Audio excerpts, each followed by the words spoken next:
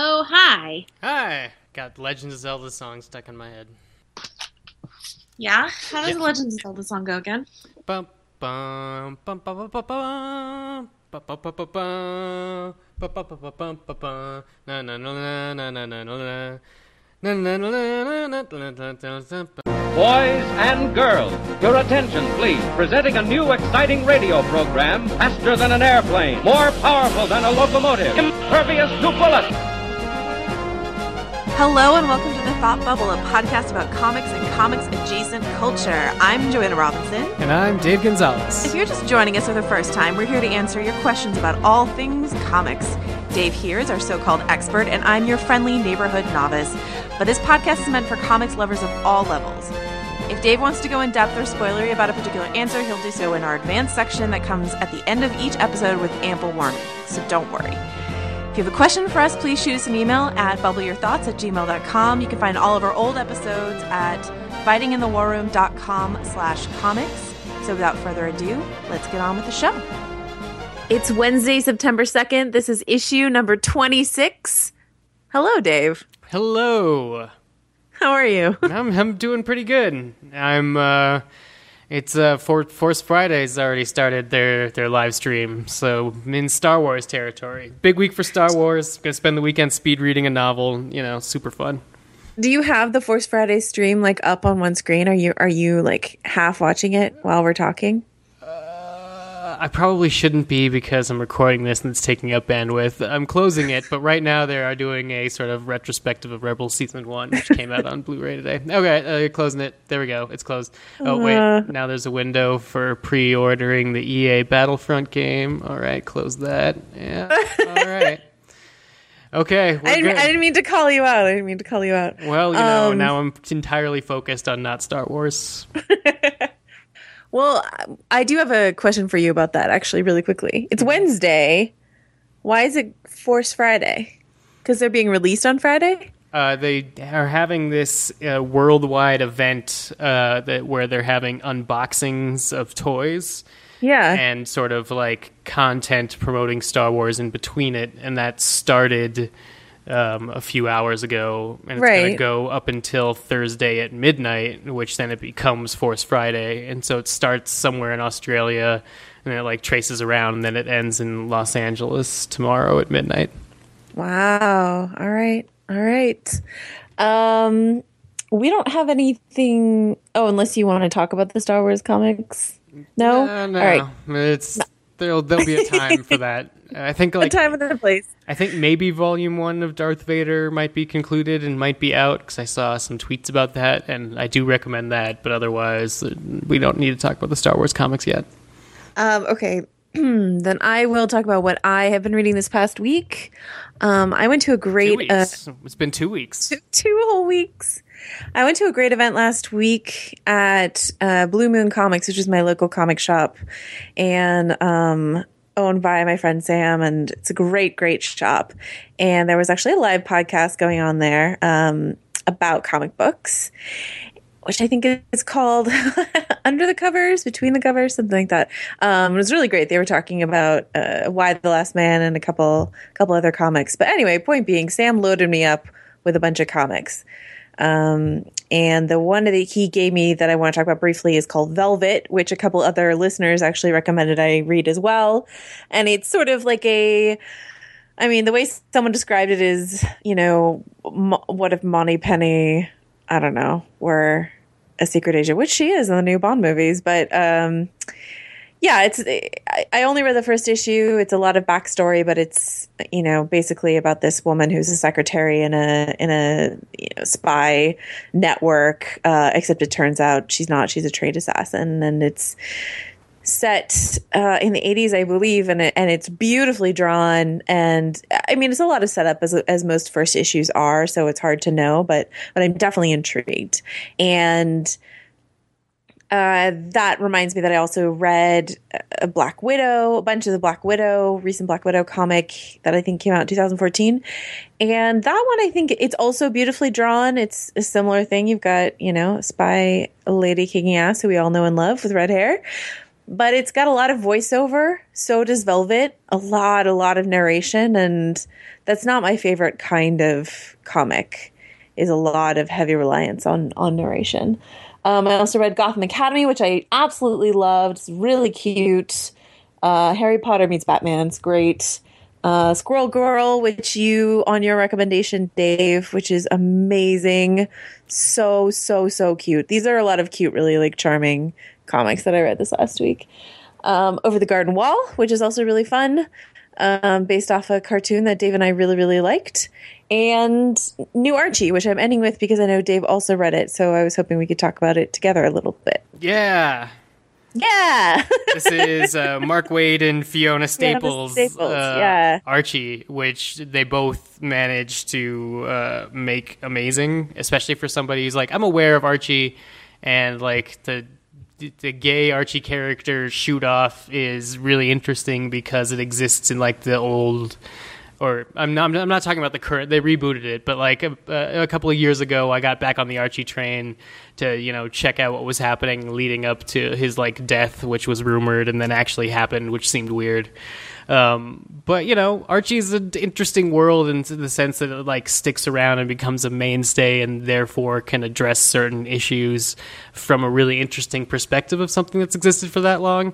It's hard to, I don't know, sort of put that in other contexts outside of superheroes, but Archie is definitely the like romance equivalent, or everyday teen equivalent. It's crazy how much juice they've gotten out of like one love triangle. Right.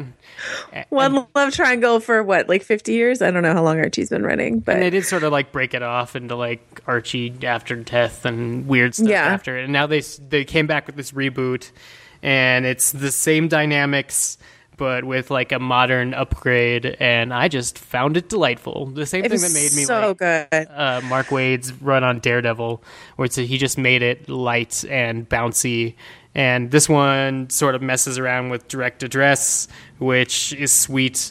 And it's like something that finally, I don't know, Archie comics look like they're going to make great use of, and it works really well to set up a sort of hangouty vibe that sets the stakes really well, where you kind of feel like all these people are your friends, which, you know, isn't something that old Archie used to do for me. Or maybe it's this art that really helps contribute it, where it's like doesn't look like classic Archie, and therefore the whole thing doesn't feel like classic Archie, but it is. Yeah. And I mean, the characters are recognizable, but updated. I read a lot of Archie, actually, when I was a kid, and I had forgotten how much I read until I picked up New Archie. Because I was reading it, I was like, oh, I know Midge. Oh, I know Moose. Oh, I know Reggie. I was like, oh God, I read so much Archie, and it all came flooding back to me.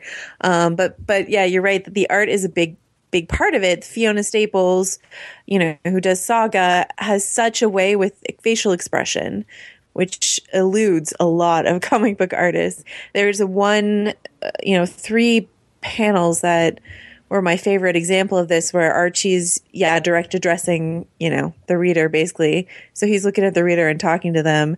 And then Betty's behind him, and he's talking about how they can't talk to each other right now because of this lipstick incident thing, and that's a whole mystery or whatever. But you just see Betty, like, walk up behind him, look like she wants to talk to him, lose her courage, and then walk away. And the expression on her face in this silent pantomime that's happening in the background of him directly addressing the reader is perfect. And it's a little moment that doesn't really mean anything except it establishes these characters so perfectly. And that's, one of Fiona's huge gifts. I loved it. Very charming. Yeah. Really liked it. And it doesn't rely on you knowing Archie to the point that, like, it sort of winks until, I think, the last panel where, it's thrilling if you know exactly where it's going because you got to know the love triangle's coming. Right. But if you don't know, like, the Lodge family. Anyway, not important, but completely, the panel where they're all coming out of like a movie or a play or something, and all the dialogues or star ratings of what they just saw was a concept that I was like, yes, if it could just do the love triangle and modern teenage life through like the occasional emoji speak and direct address. If this could be like a Archie Ferris Bueller love triangle like arc, I'll follow it for like 5 or 6 years before they have to even do anything different than what they. Oh yeah, Jughead is definitely Alan Ruck, and he's great. I love new Jughead. He's really great. So Yeah, new Archie. That isn't exactly where our overlap ends because I picked up Rat Queens Volume 1 finally. Hooray! Yeah, which is great. I know you talked about it previously, and we've had some response to other people picking it up and enjoying it. But so enjoyable just right out of the gate, and able to form, I guess, it really reminds me, there's a character in my Dungeons and Dragons group that's sort of like the smidgen character. What's her name? Blue? Bug? They call her Bug all the time. The short one. Yeah. There's like a character in my Dungeons and Dragons campaign that's like that. So it was like so hilarious to instantly recognize like the mechanics behind it, which like sometimes if I get dropped into a fantasy narrative, I spend way too much time trying to world build in my head. This one just like took off with its characters and storyline, and everybody has a backstory, but like we'll get to it. It's basically like a D&D premise of an adventuring group, and then went directly into the intrigue. I enjoyed the crap out of it. And then, like well-rounded, not gender-specific characters, which is good. But I think like all of comics should be more like Rat Queens. Not necessarily because of those two things, but yeah, so good. No, definitely. I mean, I think the approach to gender here is so interesting because, like, I don't know, it just feels like it doesn't matter. Like some books with a strong female character, you just feel like, honestly, I say this from the bottom of my feminist heart, you feel like you're being hit over the head with like, I'm a gritty, strong female character. And these just feel like humans, even though they're not humans. They're like elves and dwarves and stuff. Yeah. But, they just feel like people. And that's the goal. That's the idea, right? Just to feel like people. And especially to have these characters that you can relate to, characters who drink too much or, sleep around or whatever. These realistic characters thrust into this like uber heroic setting of the Dungeons and Dragons, Lord of the Rings type of conflict is so fun and funny and great. So yeah. It like doesn't need much more than that basic adventure prompt and premise, and it just grows exponentially. Sort of like Lumberjanes in the sense that you're suddenly inhabiting a world of friends and you sort of get a feel for the universe. But unlike Lumberjanes, the art in this book, when it gets to be super violent, is really stunning. Not that Lumberjanes is bad, but that's not its like selling point is its violence. Here it's like the blood spray and when they get angry and stab people in the eyes with wands. The page layouts and whatnot get really cool. Anyway, and there's the one-off that I'm excited for you to read. And then Volume 2. Man, I'm so happy you're reading Rat Queens. Yeah, it's sweet. Really more things to read, but that means as long as they're all enjoyable, I don't mind spreading them all out. What else did I read? Batgirl Volume 1, I finally got to, the one after the New 52, where she spends a lot of time responding to the trauma of being shot during the events of The Killing Joke. So that's why I thought it would be a good time for me to revisit it. Totally enjoyable as well, but I think I'm like behind the ball on that one. The current run of Batgirl apparently is really good too and a much better jumping on point. But if you were asking me to read Batgirl Volume 1, I did, and I enjoyed it, and I get it. I get it now, I guess. But this was like, I guess, okay, wait, no. Let me say when I say I get it, that's completely not vague. If you listen to our episode on The Killing Joke, I talk about how Barbara Gordon's character was sort of like honored after she was shot. To me, that was always Oracle because that was the stuff that I had read. It's nice to see her re-honored after they kind of rebooted the continuity without a lot of that happening. So you immediately get to see her out of the wheelchair and see her dad tell her she might be taking it a little bit too hard, and see her freeze up getting a gun pointed at her. So, it's a good way to deal with trauma in the superhero universe that they skipped over by making her Oracle. But I think that Oracle handled that in a different but equally good way for its time. But I get now why current Batgirl is better, if that makes any sense. Yes, Dave. Respond. Yes, Dave. Thank you. Bombshells. Well, no, I was just thinking about how I'm really excited for us to talk about this Gotham. More excited for us to talk about this Gotham clip next. I mean, I want to hear the rest of what you have to say. I'm really interested in the Barbara you're reading on the page and the Barbara that's happening in Gotham now, I guess. Anyway, we'll get to that. I'm sorry. Sounds good. Bombshells, DC series that is written by, need to look at an actual issue of it, which is difficult because it's digital only, which is really cool, but makes like scrolling through pages. Marguerite Bennett, and is drawn by Marguerite, Sauvage, Sauvage, Salvage? Yes, we're going to go with that. Yeah. It's based on the Maquettes series of DC heroes from like a alternate World War II timeline. I'm only through like issue 5. I think they're only through that, and they're still sort of introducing the characters. But we've gotten through Supergirl and like a Aqua Woman and Batgirl who plays baseball and Wonder Woman. So it's shaping up pretty sweet. I'm interested to see what they're building towards, if we're getting to, like, I don't know, a major female villain reveal, because right now it sort of looks like there's going to be a war effort going on. But, hey, I'd also be down for, like, some crazy Nazi whooping or something. Sometimes the art can be a little confusing because they're dealing with, like, I don't know. Pinup art, right? I mean, even in... Or is that just the covers? That's just the covers. Okay. The interior art, just in terms of the sequence of events. I mean, it's a digital-only release. They do release physical versions, but I don't know if they're, like, made landscape or whatnot. But it's a different, cropping of the frame. So, sometimes I don't know if I'm going in, like, a clockwise circle or if I'm just moving across from left to right. But, that's probably me having to adapt to the book. And when I sit down and read them all in one go, I'm sure it'll all be clear. But, yeah, if I have one complaint about digital-only comics, it's that I've spent so much of my life learning how to read that. It's sort of like why it's hard for me to pick up, like, old manga books, because they do read, right to left. And you start losing where you are in the page and the story. Anyway, digital comics. Dave went on a rant. Elsewhere reading.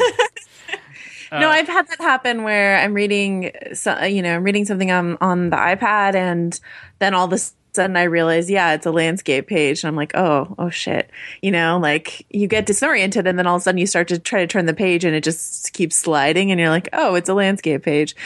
There should be some sort of indication, right? I mean, I don't want to sound too like privileged. I mean, like, to be like, they should really warn us when they're going to do that.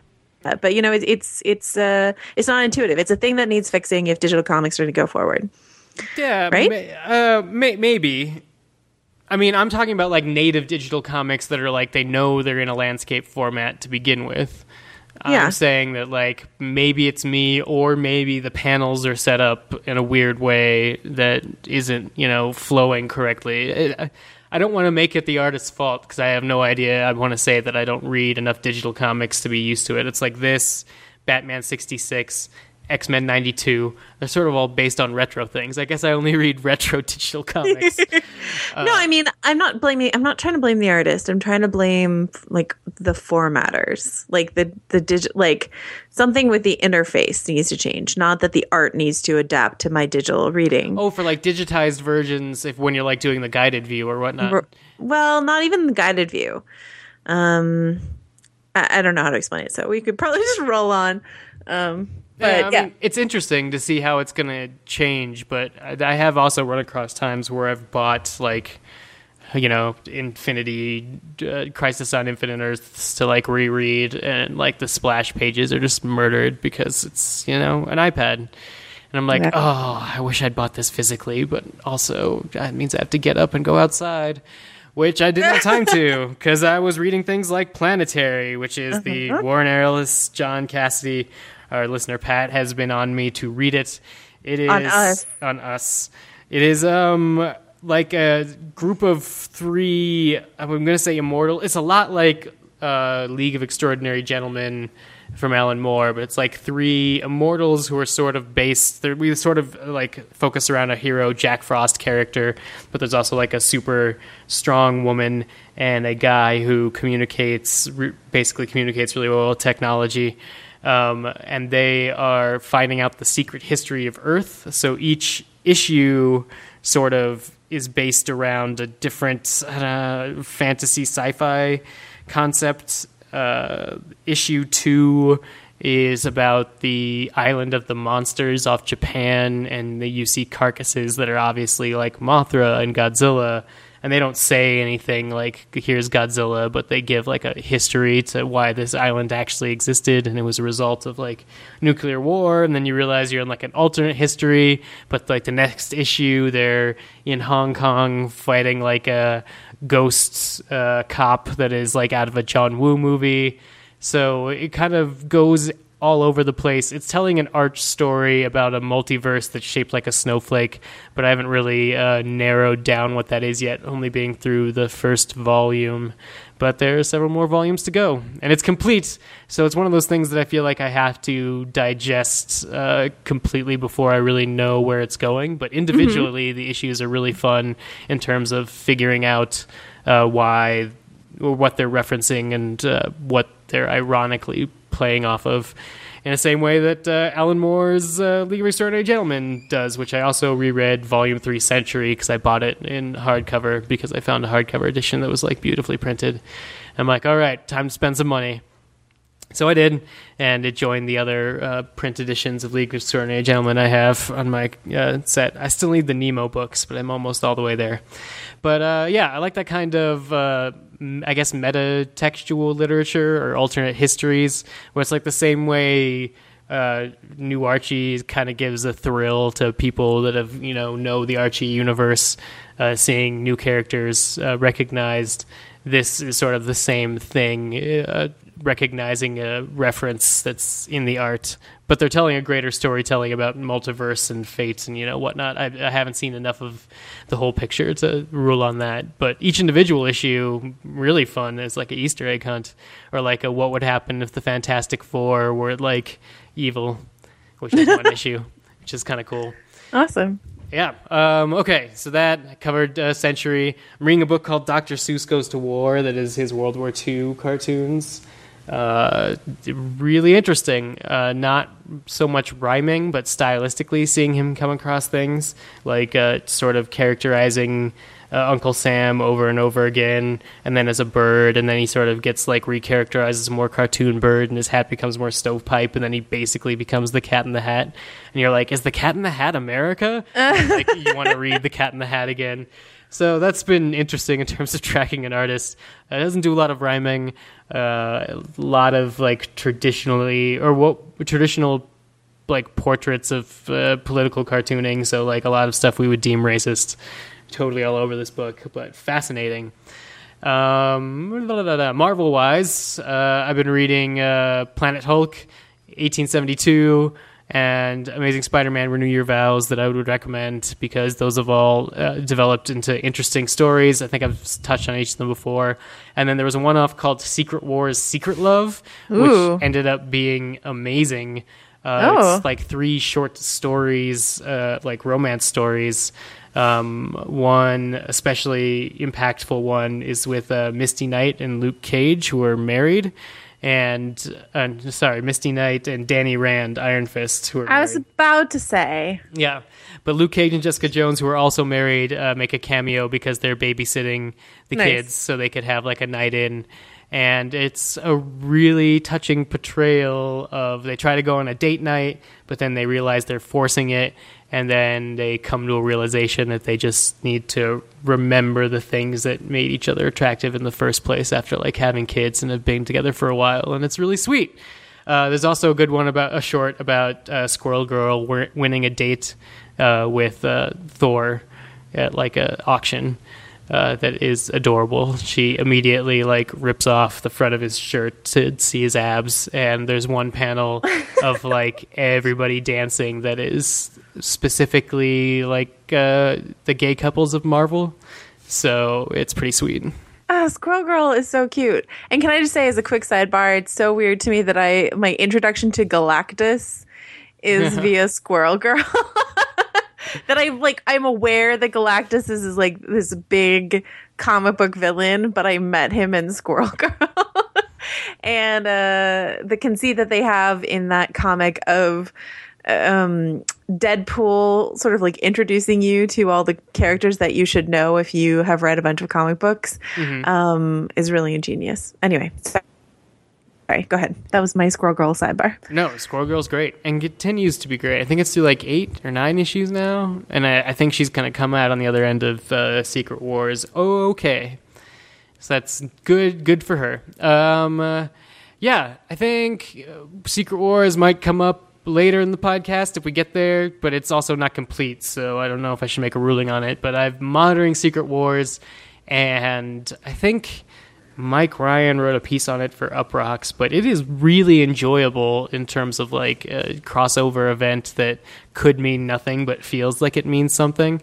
Like if you have been following Fantastic Four for a while, basically since Jonathan Hickman took over, it is like peak Doctor Doom and Reed Richards. Like they've literally destroyed both Marvel universes and like sort of made it all about them. And it is like, in terms of long form storytelling in comics, it's kind of amazing that Jonathan Hickman's kept it up. But he's apparently kept it up so much, and it's so big that they added another issue on. So the event's going to go on longer. And that usually means when Marvel does this that some of the side connection books, if they quote-unquote spoil anything, will also get delayed. This is what made Civil War draw on forever. So it might be a little further into the fall before the new Marvel pops in and we know what books are sticking around. All right. So that's what we're reading, folks. It's a lot. We've been gone for 2 weeks. So I do. TV's also over. Yeah, exactly. Did it ever really start? Anyway, I want to Hannibal, True Detective season 2 disliking person. I don't dislike Hannibal. I just didn't watch it. Doesn't mean I dislike it. I just didn't watch it this season. I will. I have thus far successfully ducked almost all finale spoilers, which is incredible because they keep flying Fast and Furious around me. But so button it, and we will move on to Gotham, which is a fall show. The question I posed a couple weeks back is Gotham season 2 worth giving, another look? And corrections. Harvey Dent was in season 1. Right. Yes. So the first thing, I was going to say is that, we had asked whether or not Harvey Dent was in season 1. Neither of us knew. A bunch of our listeners said yes, and that his introduction was as ham-fisted and painful as we thought it might be. Maybe not quite as punny, but, he flips a coin, his face is in shadow, some stuff like that. Anyway, but, okay, so I watched this clip where Barbara Gordon and Jerome, who is the Joker, are in jail in Arkham Asylum, I guess, probably together. And I read the site that I saw it posted on had some comments, so there's just some background info on, Barbara, I guess, was like driven insane, or I don't quite know why she's in jail, but evil Barbara or criminal Barbara or insane Barbara, however you want to put it, is really fun. And, one of the reasons I was interested in watching Gotham in season 2 was that the kid from Shameless, who they have playing Jerome the Joker, I really love that kid. And he was great in this clip. This clip was really enjoyable. Now it's just a clip. Okay, so whatever. But it seemed like Gotham found, at least in this context, Gotham found the really campy vibe that it should have. It should be like Adam West Batman, if that's what they're going for. And I feel like what really bummed me out in season 1 is that they were trying to combine some of that camp with, the grit of the Dark Knight in a way that just did not work at all. But if they just go full camp, I could be well into that. So that's my assessment of that. And then I watched, the trailer of Villains Rising or whatever they're calling this season, and it also looked kind of good to me. So I'm intrigued, to say the least. Dave? I can be your canary in this coal mine. If you want a canary Gotham season 2, then please do, because I would love for... we talked a little bit about ways that I would love for it to be, sort of about like echoes of what Gotham creates as a city, and they could still go in that direction, or at least go in the direction you're talking about and embrace their campiness. Either one would be worthwhile, and I think the flashes of fun that I had with the 3 episodes I watched was when I embraced one of those directions. I mean, everyone, I think what the writers might be responding to, if they are indeed responding to audience reaction, is that everyone's favorite part of the first season was the penguin, right? And so if they're like, okay, this guy's doing some real fun, over-the-top shit, let's just dial that up to 11 for season 2. That might be interesting. I worry that, whatever it is, the cops, the central premise of Gotham, whatever it is they have to do, I don't know how they're going to match that vibe at all. So once again, we might just get jangling tones. I don't know. We'll see. I mean, there was a way to deal with a villain who tied balloons to people and made them float away that, hit that balance. And maybe if it was a outsized supervillain, and that would be it. But I don't know. I don't.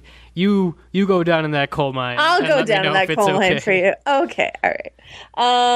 Okay, speaking of camp, we did want to address something we talked about 2 weeks ago, which is this story that Michael Shannon told a reporter about getting locked in a porta potty because he had flippers on his hands on the set of Batman v Superman: Dawn of Justice. We might have talked about that, in the spoiler section. Okay, we might have talked about the spoiler section. I think it's safe to right here just say that Michael Shannon made that whole thing up, and he wasn't even on the set, so he claims. Though, I mean, we see his body in the trailer. Do you feel like that's just a model, or do you feel like Michael Shannon was there for a day with, dead-looking powder on his face? Is Michael Shannon still lying? Yes. Is the question. Yes, he is. Well, he is still lying? He's throwing dirt up in the air. All right, and he also conceal his runaway. He also said something else that confirms what Dave said in the spoiler section 2 weeks ago. So if you want to go back and listen to that, Dave was right, as he usually is. So, hey. Let's not make that promise, but I was right. All right, so we're gonna flip back over to Marvel, which is to talk about. I'm gonna go ahead and say the biggest comic book related news of the week. We got asked in an email from Sterling from Los Angeles, and he said, "Hello, Joanna and Dave. I've been a big fan of Thought Bubble, Storm of Spoilers, and a few other podcasts you guys host." Thanks, Sterling. With Kevin Feige reporting directly to Disney's Bob Iger and Alan Fine going forward, many of us are hopeful that many of the changes coming to the MCU will be for the better. My only question is, how does this affect Marvel Television, specifically the upcoming Netflix series? I read that Jeff Loeb, head of Marvel TV, is still loyal to Ike Perlmutter. Should we be concerned that the Netflix shows will move completely away from the movie universe now? I think this is a really interesting question, and a couple people asked me this on Twitter. To recap briefly, Ike Perlmutter, who is the CEO of Marvel, who came in and rescued them in the late 90s when they were bankrupt, is an eccentric fellow, and may or may not have been the cause of some of these slight cracks and problems in the Marvel infrastructure, Marvel cinematic infrastructure. So now Ike Perlmutter will no longer have control of any of the Marvel studios, movie studios, productions.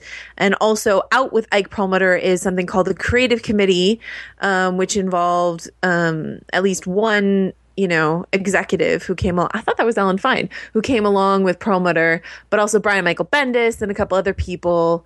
And according to a report on Birth, Death Movies, / Heroic Hollywood, the Creative Committee could possibly be blamed, maybe, if you want to believe rumors, for the departure of Edgar Wright. And Ike Perlmutter could possibly, maybe, if you want to believe rumors, be blamed for the fact that there were no Black Widow merchandise, and also is probably a racist, so could maybe be behind some of the diversity issues at Marvel. Maybe. We have no real concrete way of knowing, but maybe. Yeah. I mean, right? Probably. I think Probably. everything you said, including the maybes and probablys, and if you believe what you hear is correct. I would just say that the industry has changed so much since he was the person that bought out with Toy Biz and Avi Arad bought out Marvel and saved them from bankruptcy. That that's the type of person that you need to turn a company like Marvel around. So it's everything that Marvel is the result of putting their creatives first, but is also the result of doing business the way they did, which allowed them to have some sort of creative unity. And the whole fact that there can be phases of Marvel movies is because there was a central committee of people, and that's what's being replicated now in Transformers and basically anytime you want a franchise, you want right. We people keep around hearing Star Wars. These think tanks, right? Yeah, right.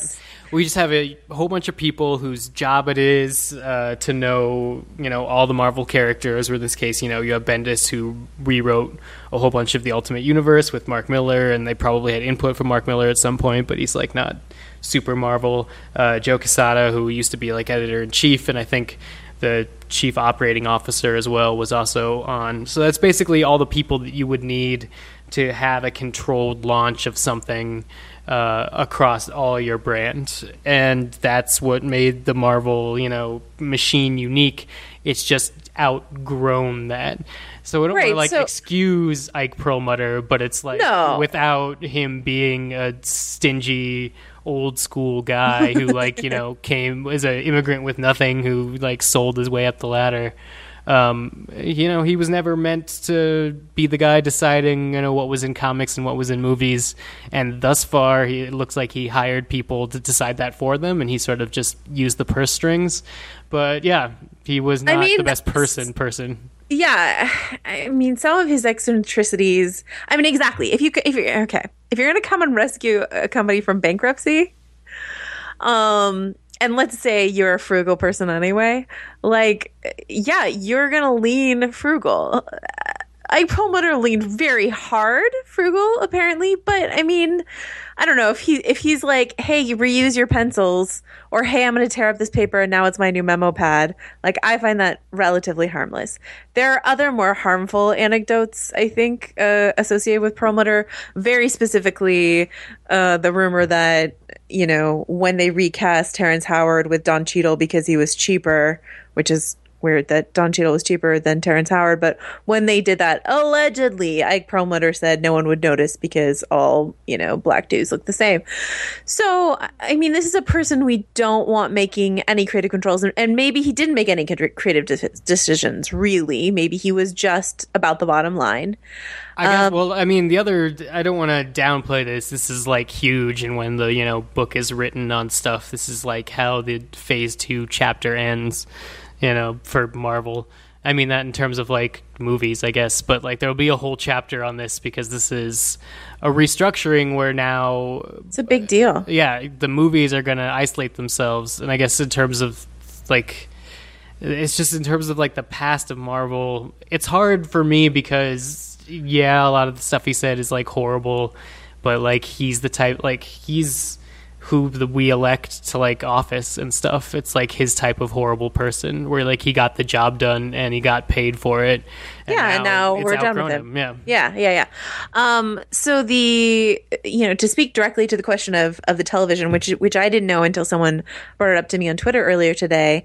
I actually think it's a good thing, honestly. I really was relieved that Daredevil was really light on the crossover language, really, really light on it, and I think that allowed it to just grow and be its own thing. And there are a few references to the Battle of New York and that sort of stuff for Captain America, but really, really, really light. And Agents of S.H.I.E.L.D., I think you and I both agree that it suffers when it has to contort itself around the MCU.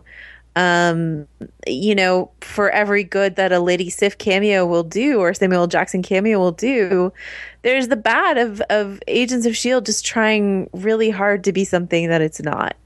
And I just like it when they leave it alone and let Agents of S.H.I.E.L.D. do their own thing and not be like the unofficial lead in to Age of Ultron or something like that.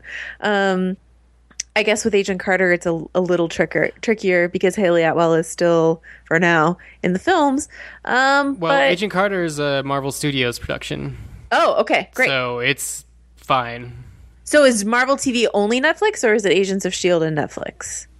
Agents of S.H.I.E.L.D. and Netflix. Okay. So Marvel Studios is doing Agent Carter, and then... Well, at least they did the first season, because it was supposed to be just a mini-series spin-off of, like Captain America. Right, right. So I haven't heard it switching hands, but if it has, I haven't heard. Okay, so do you agree or disagree with me that it might be actually a better thing for the movies to be separate from the television? Yeah, I think it'll be fine. I think the thing that would ruin all this is infighting, and I think that Disney's had enough of that in its, worlds to be like, no playing around, guys. You can't have, John Lasseter, taking pot shots at Pixar with Disney animation. So they don't. They keep everybody in line, and I think that's going to be a stabilizing force here. As long as the Marvel Cinematic Universe is making money, it's going to be able to dictate some things, but I think Kevin Feige doesn't necessarily have to be interested in doing that, so it's not a guarantee. I think he's concerned enough, especially since he's the co-producer on Sony, which now means that Kevin Feige is the only person that has ultimate control of the Marvel side of Spider-Man, I think. Because he was the go-between to begin with, and now if he's reporting directly to Alan Horn, then, there's one more layer taking out of, decisions like, where's Spider-Man going to live in Queens, and how old is, or his classmates going to be, and is there going to be a Flash Thompson? So I think he has enough things to worry about on the movie side, and that's obviously why he wanted to get out from under this other layer of control that he feels, he could handle the budget things, and he's been handling the PR side of it. And as far as we know, because he's been handling the PR side of it, he's been handling the stars. They all seem to genuinely like Kevin Feige, probably because he hasn't been negotiating their paychecks up until now. But that's still going to be somebody else's job. It's just now Feige's going to be able to have the ultimate say on things. So I think, the only way I could see this becoming a serious problem is if Agents of S.H.I.E.L.D. decides that the only way it could stay alive is to include major things about the Inhumans, and that's part of Feige's plan further on down the road. But otherwise, I think, rising water raises all ships or whatever. I think we're just going to get better or more focused content out of the MCU, but TV will probably remain the same and not have to, pander so much. Yeah, I hope so. Then again, it's hard with stuff like, Thanos coming to Earth, because how do you work around that if you're not? So we'll see. Who knows? The other thing, Dan Seitz over on Gamma Squad, which is Uproxx's comic book sort of site, wrote a piece. He is very wary about Disney having control of Marvel, like that this makes it even more Disney's property than it was before. And that's kind of the narrative that I was seeing around when I was doing research, writing about the Perlmutter stuff, is that I think the idea usually with Disney acquisitions, Disney is able to make the companies they acquire sort of bend to their will, their way. And Perlmutter wasn't, that he was being sort of obstinately, no, this is this is the Marvel way. And Disney was like, no, I need you to be the Disney way. That's through various anecdotes that have to do with everything from the way spreadsheets are formatted to other, there's just a bunch of examples of this, of just corporate culture. So, if part of Disney's goal in this is not just to remove this eccentric weirdo who dresses in disguise to go to see Iron Man or whatever, but also just to streamline the culture so that it fits more tidily under their umbrella, should we be worried about that? I like Disney. A lot of their products, they scare me a little. Coming from D23, it's a little scary. The cult of Disney is a little scary, but you should start collecting pins. Those are my favorite crazy Disney fans. I have a pinned adventure story that I'll tell you off air one time. But my friend used to work for products in Disney, and so she had a million pins. It's a whole thing. Anyway, so my point being, should we be worried about the Disneyfication of Marvel? I'm not, mostly because, and it's so silly to feel this way, but mostly because I really like the way they've handled Lucasfilm. And it's so stupid to say that since we haven't seen the movie yet, but nothing has given me pause.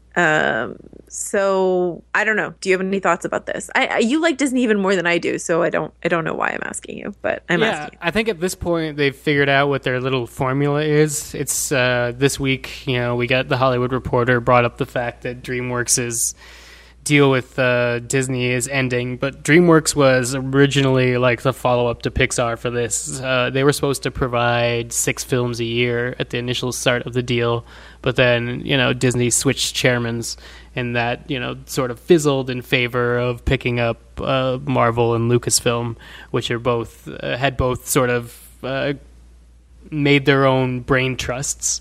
But as soon as those got acquired, the brain trust that was mostly focused on like Star Wars, the Clone Wars, and the expanded universe, and it really sort of feeling each other out within Lucasfilm, like who's still around, who's like really caring about canon, who has like the budget to make new things, and like who has stuff that we could still release. They reached in, grabbed those guys, made them a committee, put Kathleen Kennedy at the top of it, and like, hey, here's this, which is basically what they did with John Lasseter, but they sort of broke him off to also run Disney Animation. And I think Pixar had some growing pains trying to figure out this whole put the creative at the top thing, but really sort of coming from them, bypassing DreamWorks because of weird funding things, and then picking up both with the acquisition of Marvel Studios, who had this creative thing, and Kevin Feige sort of at the top of, or no, creative circle, and Ike Perlmutter at the top of it. Now they got to evolve him out. So it's almost exactly like George Lucas being evolved out of Lucasfilm. He's just not at the top of the important things anymore. Probably not by choice, but definitely it's time if it wants to grow. And I guess I'm not worried about Disney acquiring these things, sort of making them bad, because they could put the most amount of money and commitment into them because they have so many groupings of these things. And they seem thus far to be trying to put a creative bent on it, because it's interesting when things get this big, they really want to please you. So it's like you're going to get, it's like having 5 Willy Wonkas trying to make something for you. It's like sometimes it's going to be a disaster, but even when it is, it's sort of like this weird, beautiful disaster. So it's a really exciting time in terms of like storytelling, because the comic books aren't going to go away. So yeah. And I sort of feel that way about Star Wars, even though we haven't seen anything from it yet. But the direction they seem to be going in to sort of make it continuing is really exciting. And then definitely with Pixar good. It just feels good. And I'm actually really sad. I don't know how often we want to talk about this, but I'm actually really sad that our friend Matt Patches, and sometimes co-podcast host Matt Patches, is like opting out of the Star Wars ad campaign. I understand why he wants to go in fresh. He might indeed have a better viewing experience of the final movie than I do, but he's denying himself this wonderful ad campaign, which is just like these little Christmases over and over and over again. I'm continually delighted. I don't care if that makes me a sucker. I'm enjoying it. So, whatever. Yeah, it's the opiate of the masses, but as long as Disney isn't our government, it's like, look, there are 5 companies that are going to own everything, and one of them's Disney, and their their forward-facing media arm is really visible right now, but it's all by design. It is a little weird too when you watch the ABC fall TV promos, and you've got like the Agents of S.H.I.E.L.D. cast interacting with Muppets. And you're just like, Jesus, Disney, my God. The Muppets. They tried that with the Muppets too, but they didn't have a creative center at the top of it, and they tried to shove Jason Segel in there, and he didn't want to do it. Yeah. But when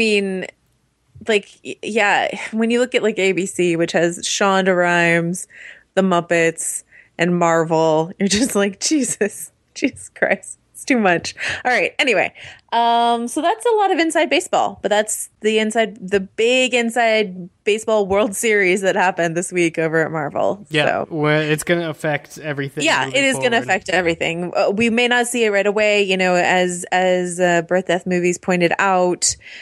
We're probably not going to see it impact Birth Movies Death. Birth Movies. Sorry, wow. That's okay. It's in the order that they happen. Yes. Maybe the afterlife for me is movies. Oh. Oh, okay. So, Birth Movies, Death Movies. Yes, Birth Movies, Death Movies. Buy that and camp on it. Rinse and repeat. Okay, so their report, pointed out that we probably won't see it in Civil War. We may not even really see it that much in Doctor Strange, since they're already maybe too far into production. But after that, we might start seeing, and we might see it in I don't know, product release or something. It's possible. Anyway, it will affect you, gentle moviegoer, eventually down the line. Okay, well, so it makes a Phase 4 much more likely under Kevin Feige, for sure. Because I would have told you for 100% he would quit at the end of his contract. But now, if he's like at the top of it, I mean, there's some rumors he wants to, take over for Kathleen Kennedy, but it's for another Inside Baseball podcast. Oh no. Okay. We can come back to that. Okay, so we're gonna talk about comic book TV really quickly with two bits of casting news. One is that Tony Todd, who many people know as the Candyman, has been cast as the voice of Zoom on The Flash. Dave, tell us why you were really excited about this.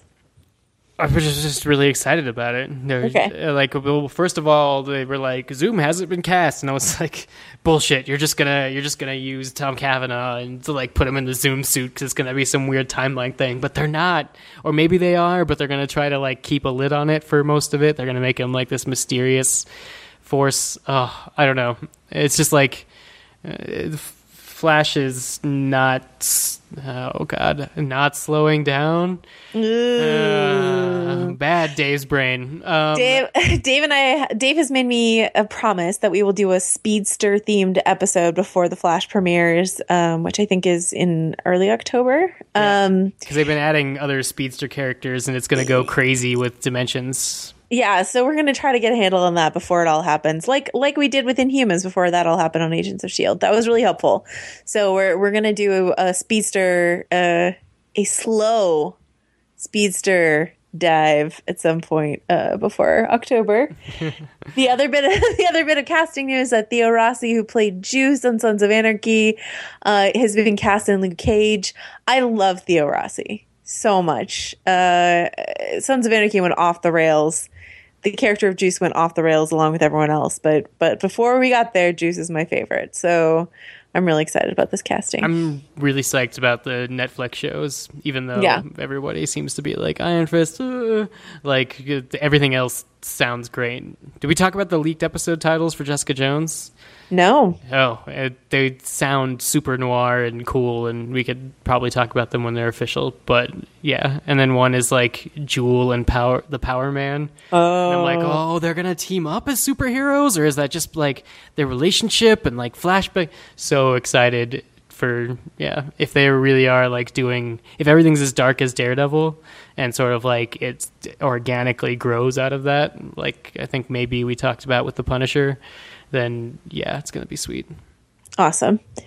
And then I think we have time for this. I think so. Okay. I'm gonna let Dave. Okay, so Steven Spielberg gave an interview where he said that superhero movies was a trend, basically a bubble that has to burst, a la Westerns. And I think he's probably not wrong. No. We can't have this many superhero movies forever, probably. And then Emma Thompson also in a separate interview, said something delightfully Emma Thompson-y about how if she sees another Spider movie, she will have to hang herself because how many times can they reboot this goddamn character? I'm paraphrasing hardcore. But that she is down for Wonder Woman. So, this is not the first time that famous people in Hollywood have sort of rolled their eyes or capped on superhero movies in a certain way. I mean, there was a whole big centerpiece about it at the Oscars. A lot of people feel that that's all that Birdman was about.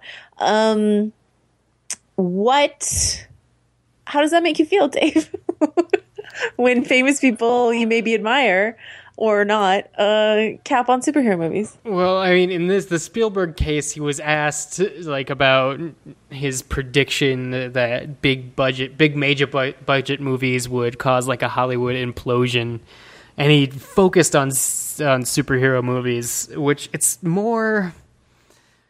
It's just an inaccurate labeling of a grouping of movies, and I think it's when people are talking about things they dislike about superhero movies, it's like you could get down to the smallest part of the Venn diagram of the thing they don't like, and it's not the fact that it's a superhero movie. It's the fact that our mega budget movies have to be so vanilla because in order for them to be mega budget, they have to make a certain profit across different cultures, and so it becomes difficult to do anything with like nuance. And right now, superhero movies are in that saddle with Transformers, like super effect movies, but these are mega budget movies, which are the result of like super diversification in like the film industry, both in distribution and the capability of making your own film.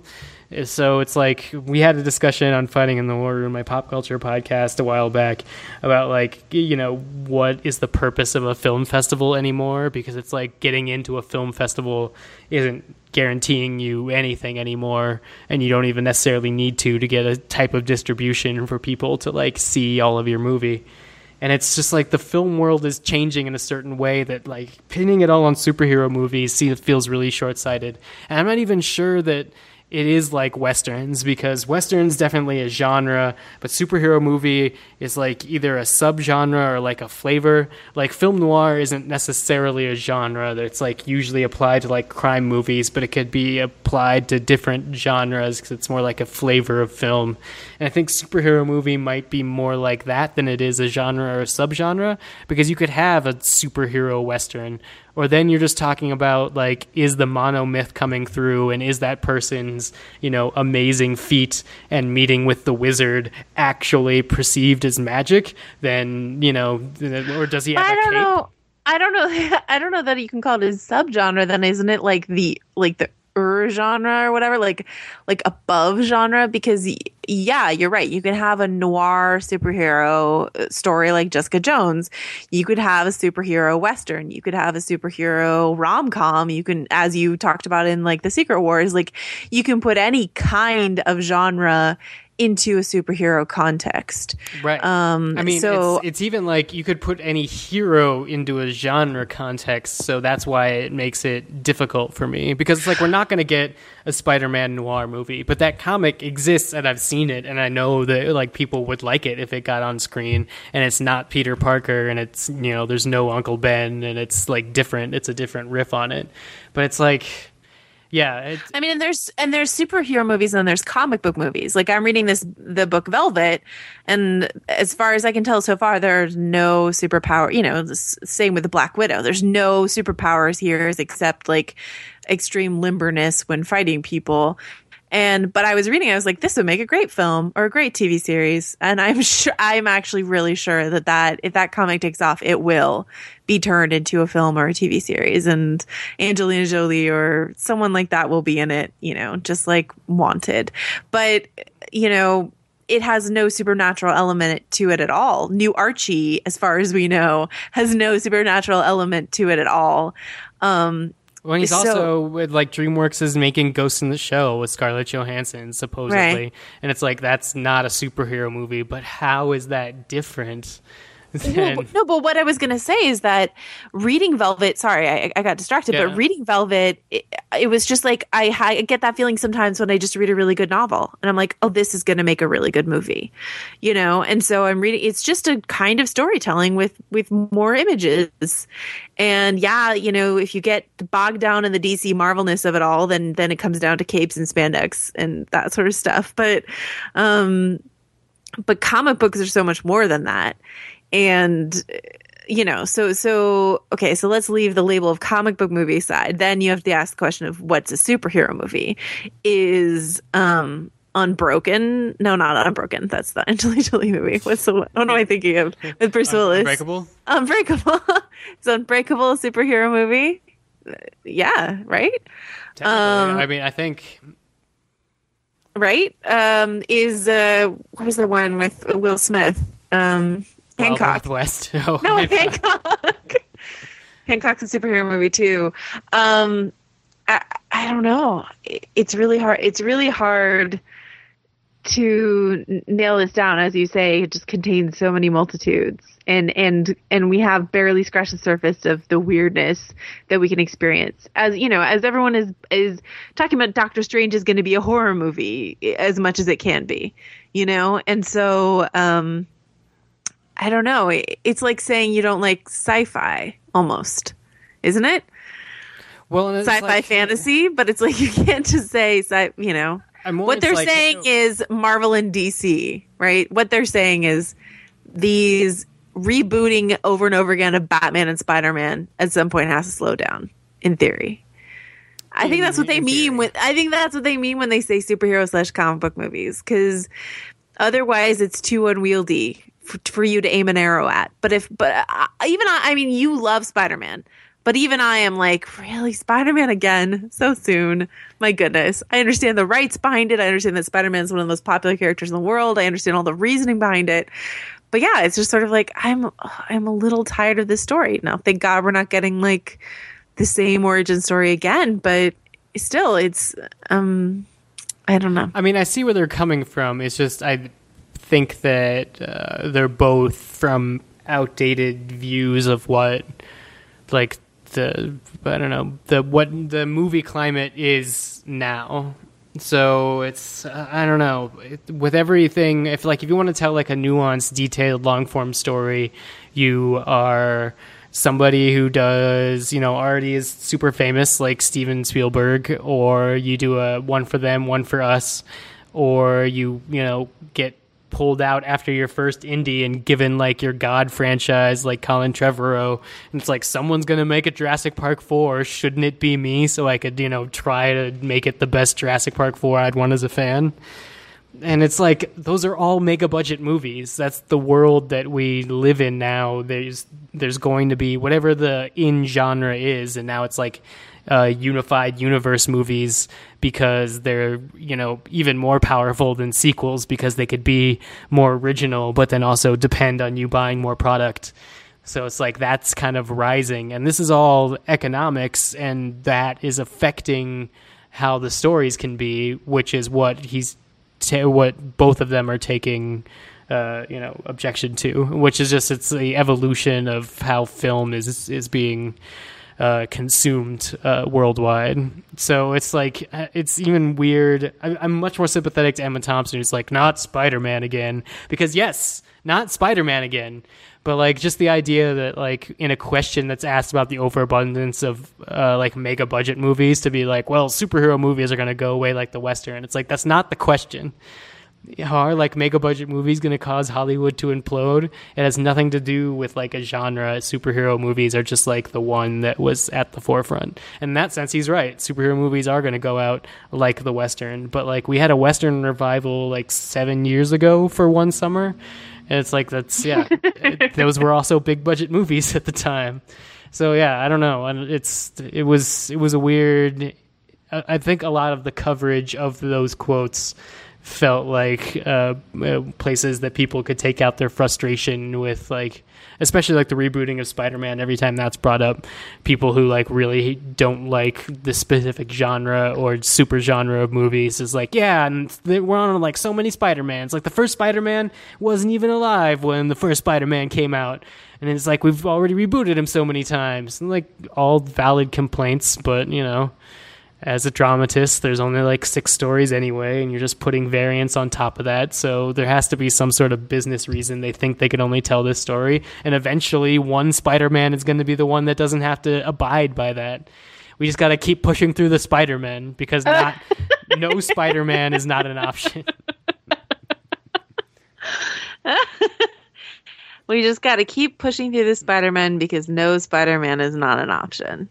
Great. Yep. Dave Gonzalez, put it on your tombstone. All right. After birth movies, death.